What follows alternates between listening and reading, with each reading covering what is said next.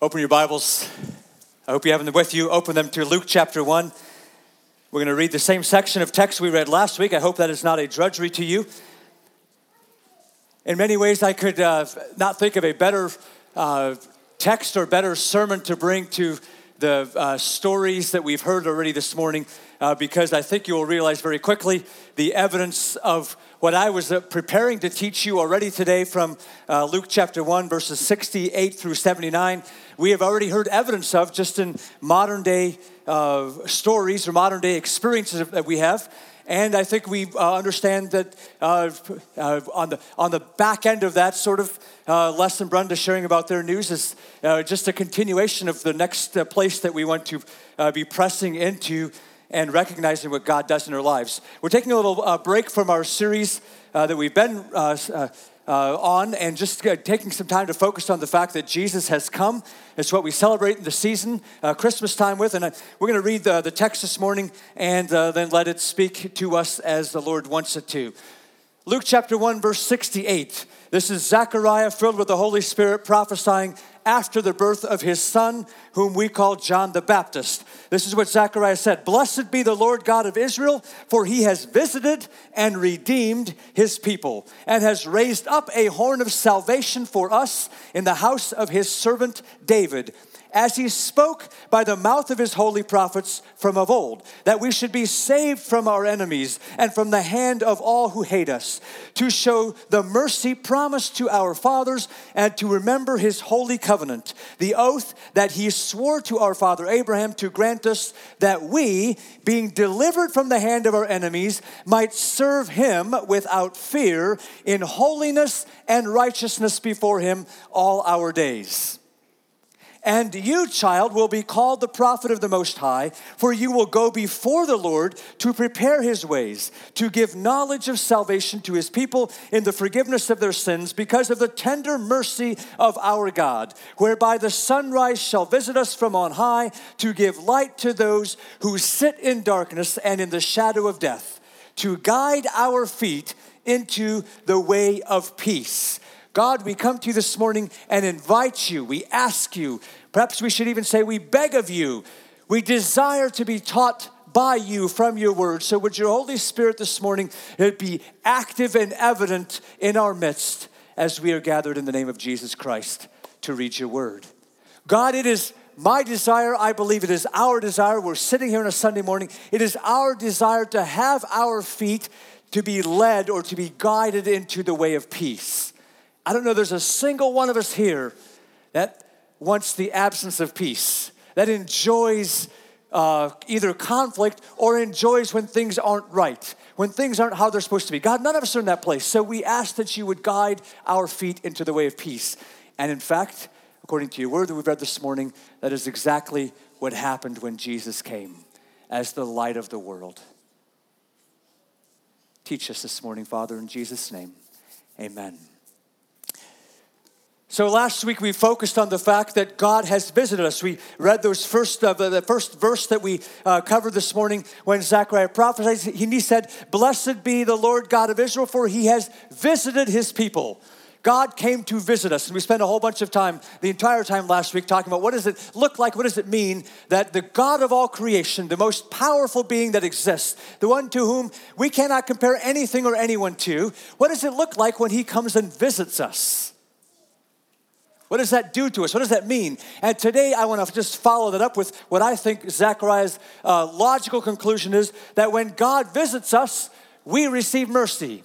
It's almost like there's this formula laid out that when God visits, remember that word doesn't mean just like that he showed up and like came on our doorstep kind of thing, but it's that he inspected. He saw the misery we were in. He saw the bondage we were in. He saw the help that we needed, and he came to do something about it. It's the same word that we talked about in the children of Israel back in the book of Exodus. We covered that all last week, and I don't need to do it again today.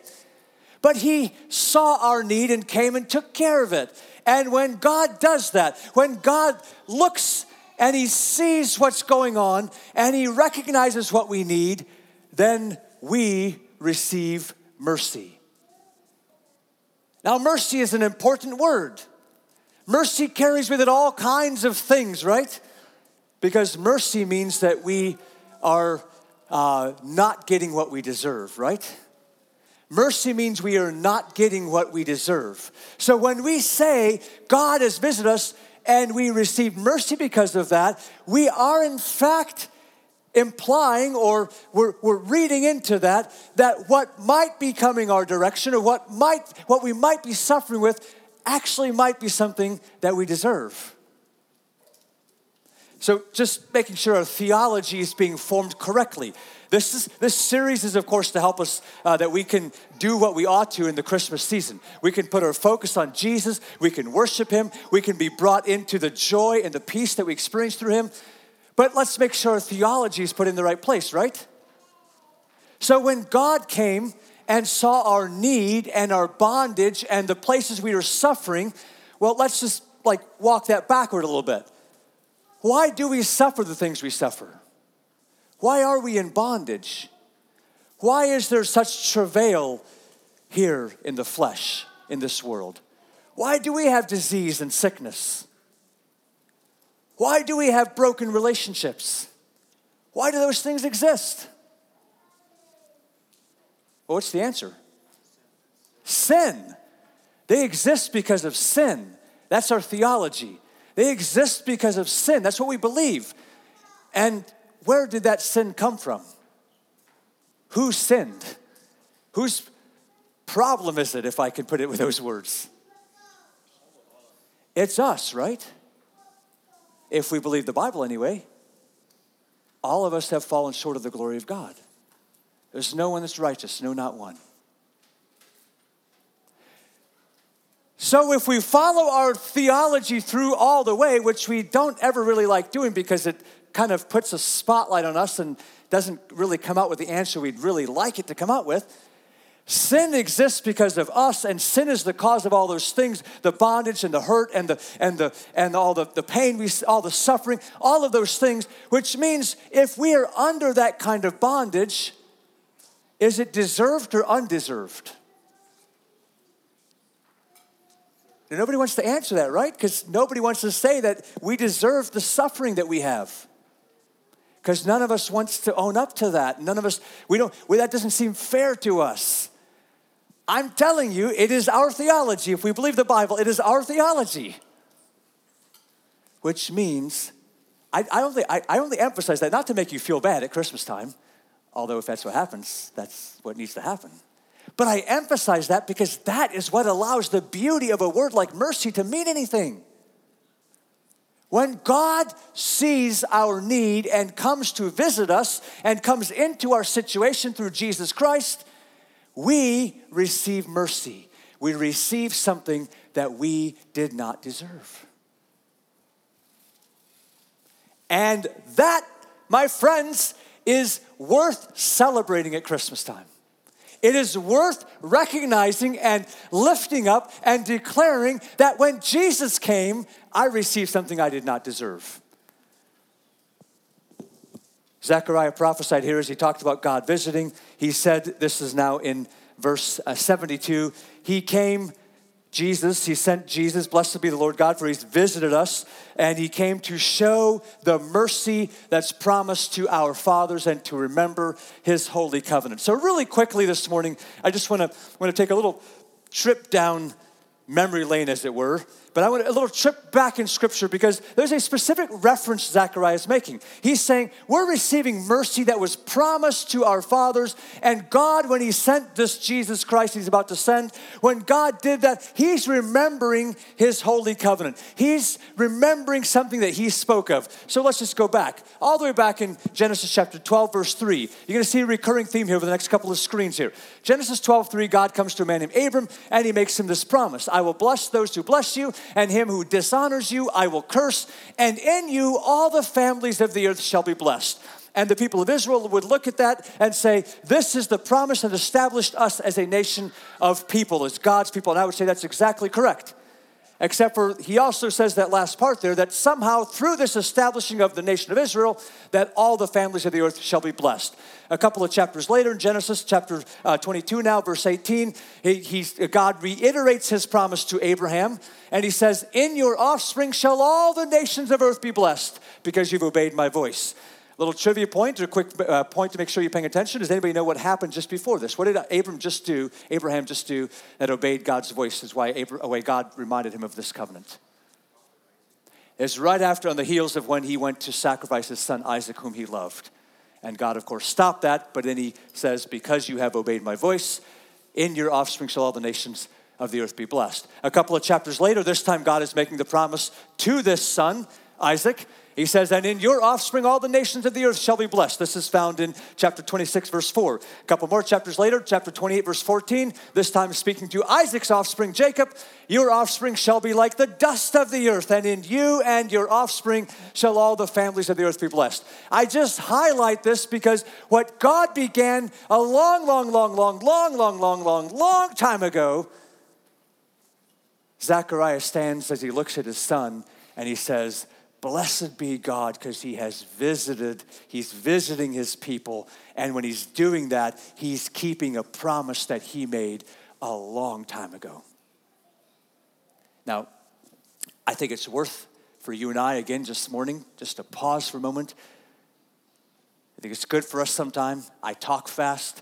We try to cover a lot of ground Sunday mornings lots of times, but it's good for us to stop and make sure that we take time to process or let stuff sink in. So I just want to remind you or invite you to think about again this morning, what does it mean to serve a God or worship a God or to say I belong to a God who can keep this kind of promise over the span of not just a year or a month or a week or a day, but go the other direction with that timeline.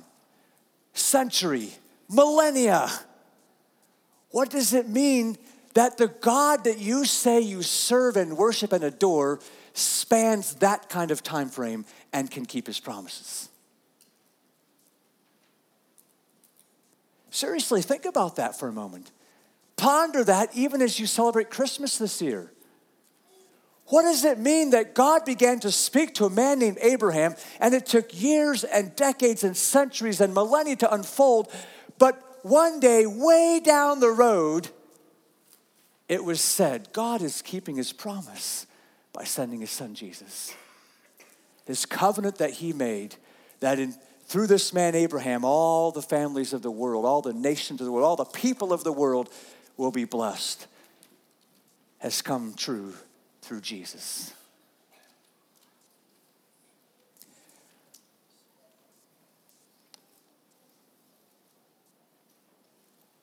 If I can make a suggestion to you, I think it should elevate your opinion of God.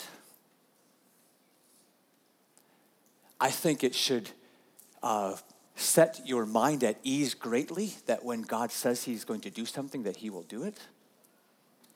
I think it should allow you and I to operate with some great unexplainable measure of peace because we serve a God that is spanning all of this time and all of these kingdoms and all these people who lived and all these powerful nations that rose and fell and all this other stuff that's going on. All this stuff that feels like it's outside of our control. And guess what? It is outside of our control, but it is not outside of God's control. He is showing the mercy promised to our fathers to remember his holy covenant. But I want to continue talking about that word mercy. And I want to just read, before we go on here, I want to read just a couple of verses to you from a psalm. This is Psalm 98. Psalm 98 begins this way. Oh, sing to the Lord a new song, for he has done marvelous things. His right hand and his holy arm have worked salvation for him. The Lord has made known his salvation. He has revealed his righteousness in the sight of the nations. He has remembered his steadfast love and faithfulness to the house of Israel. Put that phrase up there for you. He has remembered his steadfast love and his faithfulness to the house of Israel. Now, I just want to pause there for a little bit because we're picking up the same themes, right? Zechariah talks about the salvation that's coming, the horn of salvation that's been raised up. But it's really this phrase here. Depending on what translation you're reading, by the way, the ESV says he's remembered his steadfast love. Depending on what translation you're reading, it could also talk about his mercy or his enduring mercy or his constant mercy. It is the word chesed in Hebrew, which carries all of those things, by the way. That's why it's translated differently sometimes, because it carries the idea of love. It carries the idea of compassion, compassionate mercy. It also carries the idea of faithfulness, by the way, this enduring aspect. That's why the ESV has chosen to say steadfast love. It is the enduring, compassionate mercy of God. By the way, quick trip down the history line of the humanity and see if we need any kind of enduring, compassionate mercy of God in our lives. I think I've made reference to this numbers of times, but one of the things that's been good for me as a pastor, as an adult pastor, I've been helping our children with schooling. I teach them history and geography and those kind of things. And a couple of years ago, we were going through history with, I think it would have been my two oldest at the time. They were in grade school. And we read from this, our history book was this book called The Story of the World. And it just had all kinds of, it just has this ongoing, unfolding history. But what became obvious to us as we went through an entire school year of tracing history is that you just have this ongoing, endless cycle of these people rose to power, they oppressed these people didn't like it, they broke free, they rose to power, and there's all kinds of fighting and bloodletting and all kinds of just all kinds of conflict, and it just goes on and on and on. And finally, I remember thinking to myself, and then my kids actually vocalized it, like, are we ever going to get to a story where some nation or some kingdom or some group of people come to power and do it right? And did we ever? Hasn't happened yet. Do you think we need the compassionate, enduring, ongoing mercy of God? Absolutely. Absolutely, which is why the psalmist starts off by singing to the Lord a new song. He has remembered his steadfast love and faithfulness to the house of Israel. But actually, there's a second phrase at the end of that. I didn't read all the way to the end of the verse. All the ends of the earth have seen the salvation of our God. Remember what was the promise that God was making to Abraham? Sure, it was land, people, offspring. But it was also that in your offspring, all the nations of the world will be blessed. All the peoples of the world will be blessed. The psalmist echoes that, by the way, by saying that all the ends of the earth have seen the salvation of our God. Zechariah is going to echo that as he talks about raising up a horn of salvation, that the mercy as promised our fathers has now been given to us. We're going to get to more of that here in just a little bit, but before I go on, I want to just read a couple more verses from Psalm 98 because I think they can be a practical application to us for our holidays. Verse 4, it goes on to say, make a joyful noise to the Lord, all the earth. Break forth into joyous song and sing praises. Sing praises to the Lord with the lyre and the sound of the melody. With trumpets and the sound of the horn, make a joyful noise before the King, the Lord. You see, when Jesus came and what we celebrate at Christmas time, it's a little baby being born, but it's the King that was born, right? When the wise men approached from the east, they came to Herod, they said, hey, we have seen his star, there's a king that has been born. When they came actually to see Jesus, they said, where is this king that has been born? He has come as a king. He came lowly, and he came in a manger, and he came in the most squalid conditions you and I might imagine for a baby to become. He came very much unannounced from the perspective of most kings of the world, but don't be deceived, he's a king nonetheless. And in these verses in Psalm 98, it says that we should make a joyful noise. We should sing. We should celebrate it because we want to worship the King. And if I could suggest to us, again, last week I tried to do this a little bit, that one practical outworking of this text for us at Christmas time is that we should joyously celebrate the coming of Jesus with singing, with glad singing, with rejoicing. It refers to some musical instruments, but the point of it is that we worship vocally, gladly this King that has been born. It is why we should sing joyfully, not just every Sunday morning, we certainly should then too, but the songs of the season. You know, we hear them every year, and I told you last week some of my Scrooginess, and so sometimes I got tired of singing the same songs again, like we have to sing these songs, but it's totally backwards, it's totally wrong. With joy we sing these songs, they announce the coming of the King. Let's do that at Christmas time.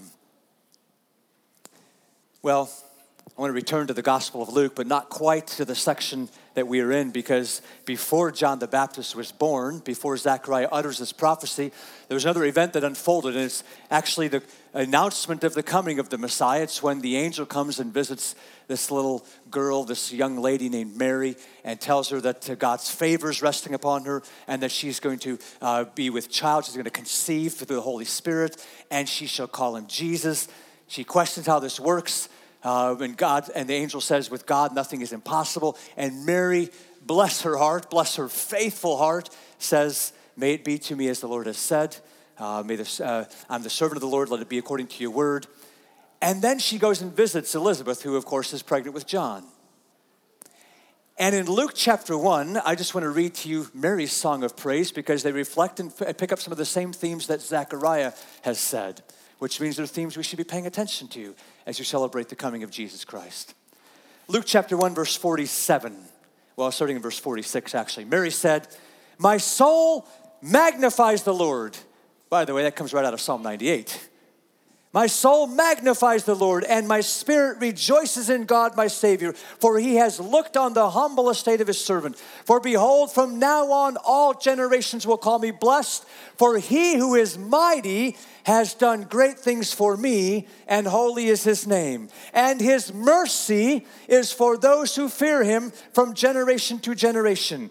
He has shown strength with his arm. He has scattered the proud in the thoughts of their hearts. He has brought down the mighty from their thrones and exalted those of humble estate. He has filled the hungry with good things, and the rich he has sent away empty. He has helped his servant Israel in remembrance of his mercy, as he spoke to our fathers, to Abraham, and to his offspring forever.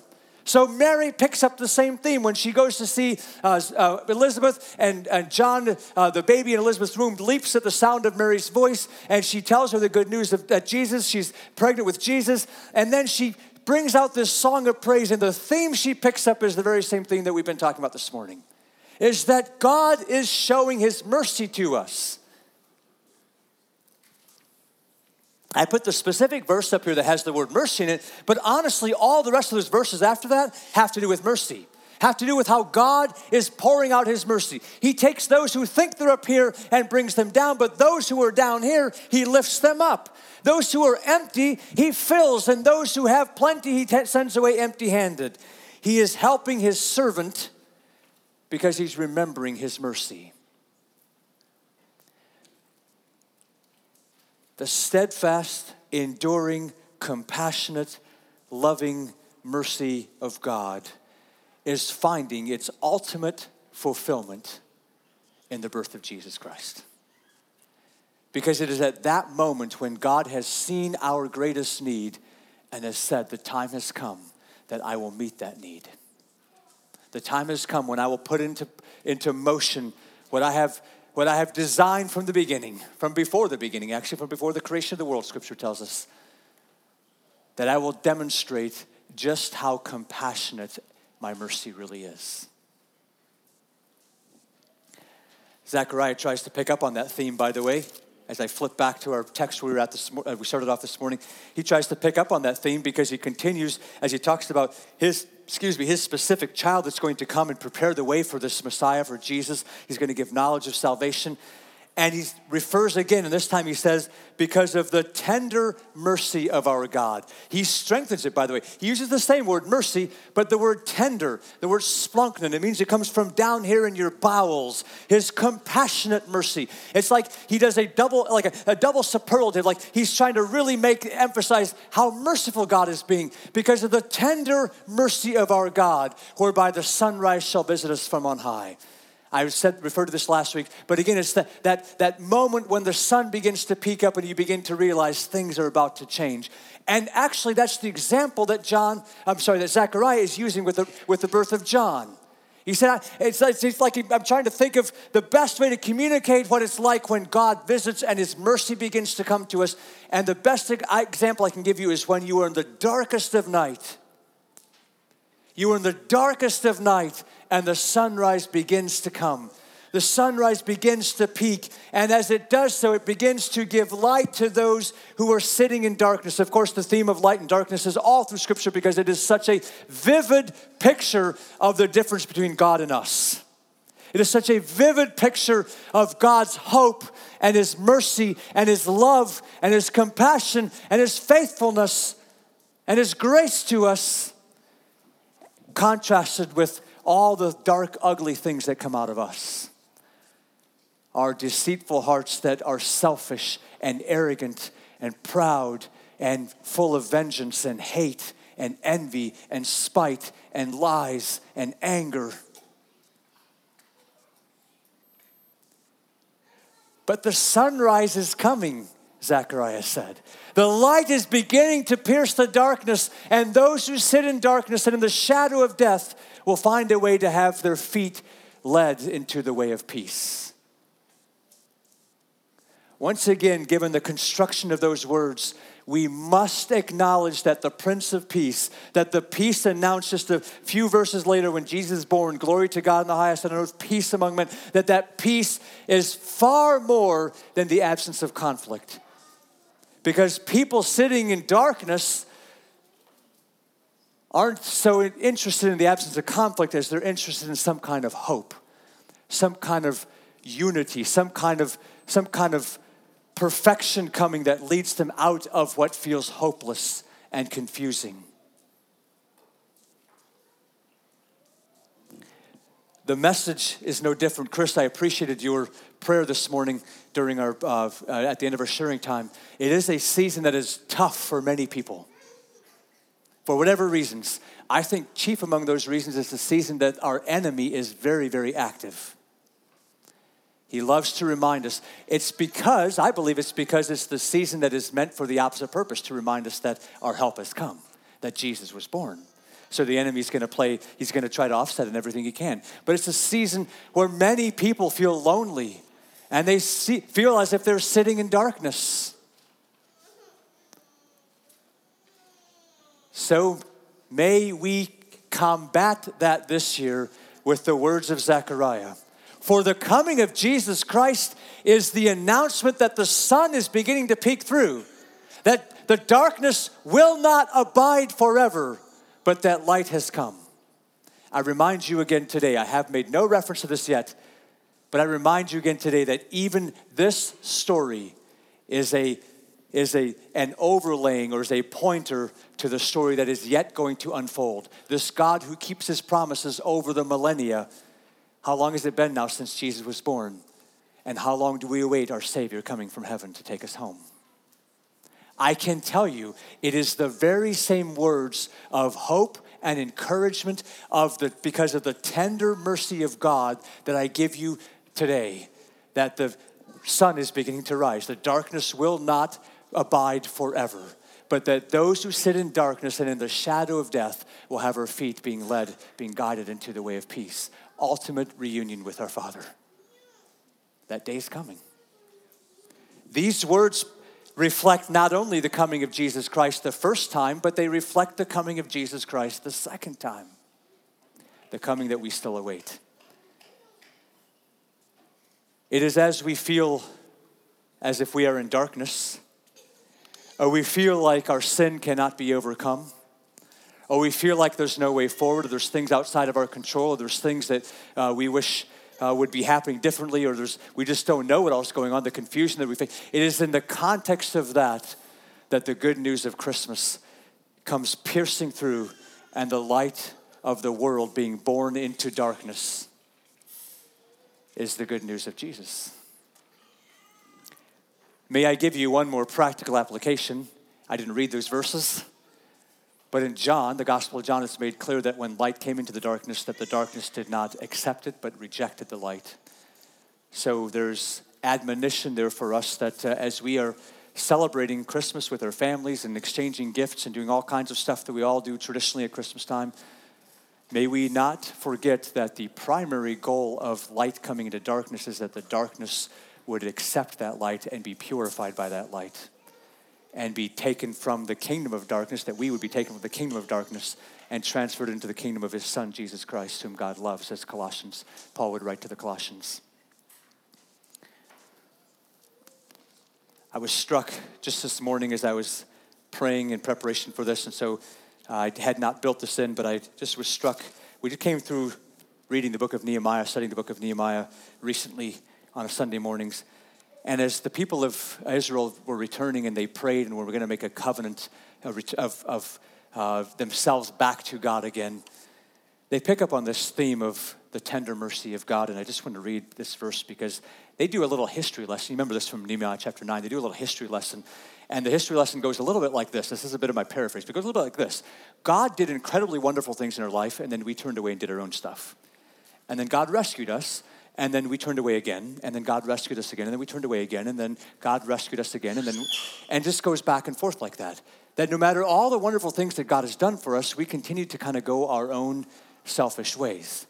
But in the midst of that, Nehemiah chapter 9, end of verse 17, they reflect this because this is the truth of God. This is why the truth is that when God visits us, we receive mercy. But you are a God ready to forgive, gracious and merciful, slow to anger, and abounding in steadfast love, and you did not forsake them. In many, many ways, brothers and sisters, in many, many ways, even those words prayed by those exiles long before Jesus came, those words came true when Jesus came. That God is a gracious and merciful God, ready to forgive, slow to anger, and abounding in steadfast love, and not forsaking those who have gone their own way. In preparation for next week, I invite you to consider the places in your life that you have gone your own way. They might be current, I hope they're not, but they might be current, or even just in the past. Places that you've gone your own way, where you were in need of God's mercy. Next week we'll talk about the greatest way that God showed mercy, but God shows mercy to us in all kinds of ways. We heard this morning just a testimony of health returning. But he shows his mercy in all kinds of ways. So this doesn't have to be big things where you were in some drastic, like, live or die moment. But it can be in the smallest, most seemingly insignificant ways where you were in desperate need of help, or you made your own choice, or something came against you.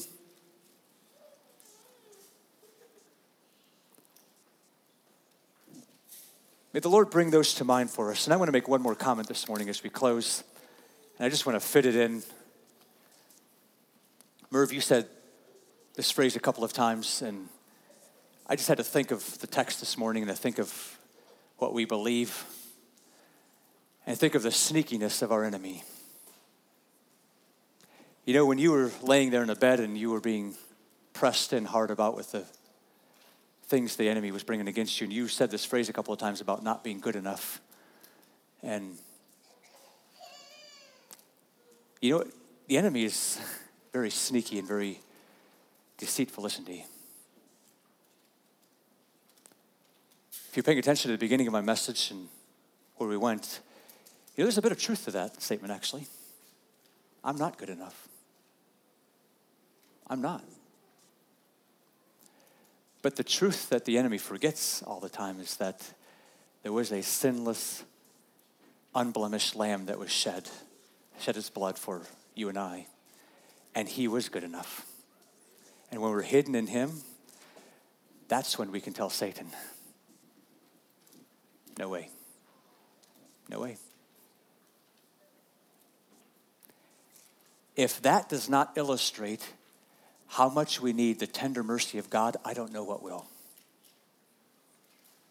God, thank you so much for your text this morning, but thank you just for putting together a service like this and blessing us with your presence, encouraging us with your goodness, reminding us of the fight that we have against the enemy of our souls, but also on behalf of our brothers and sisters who are struggling.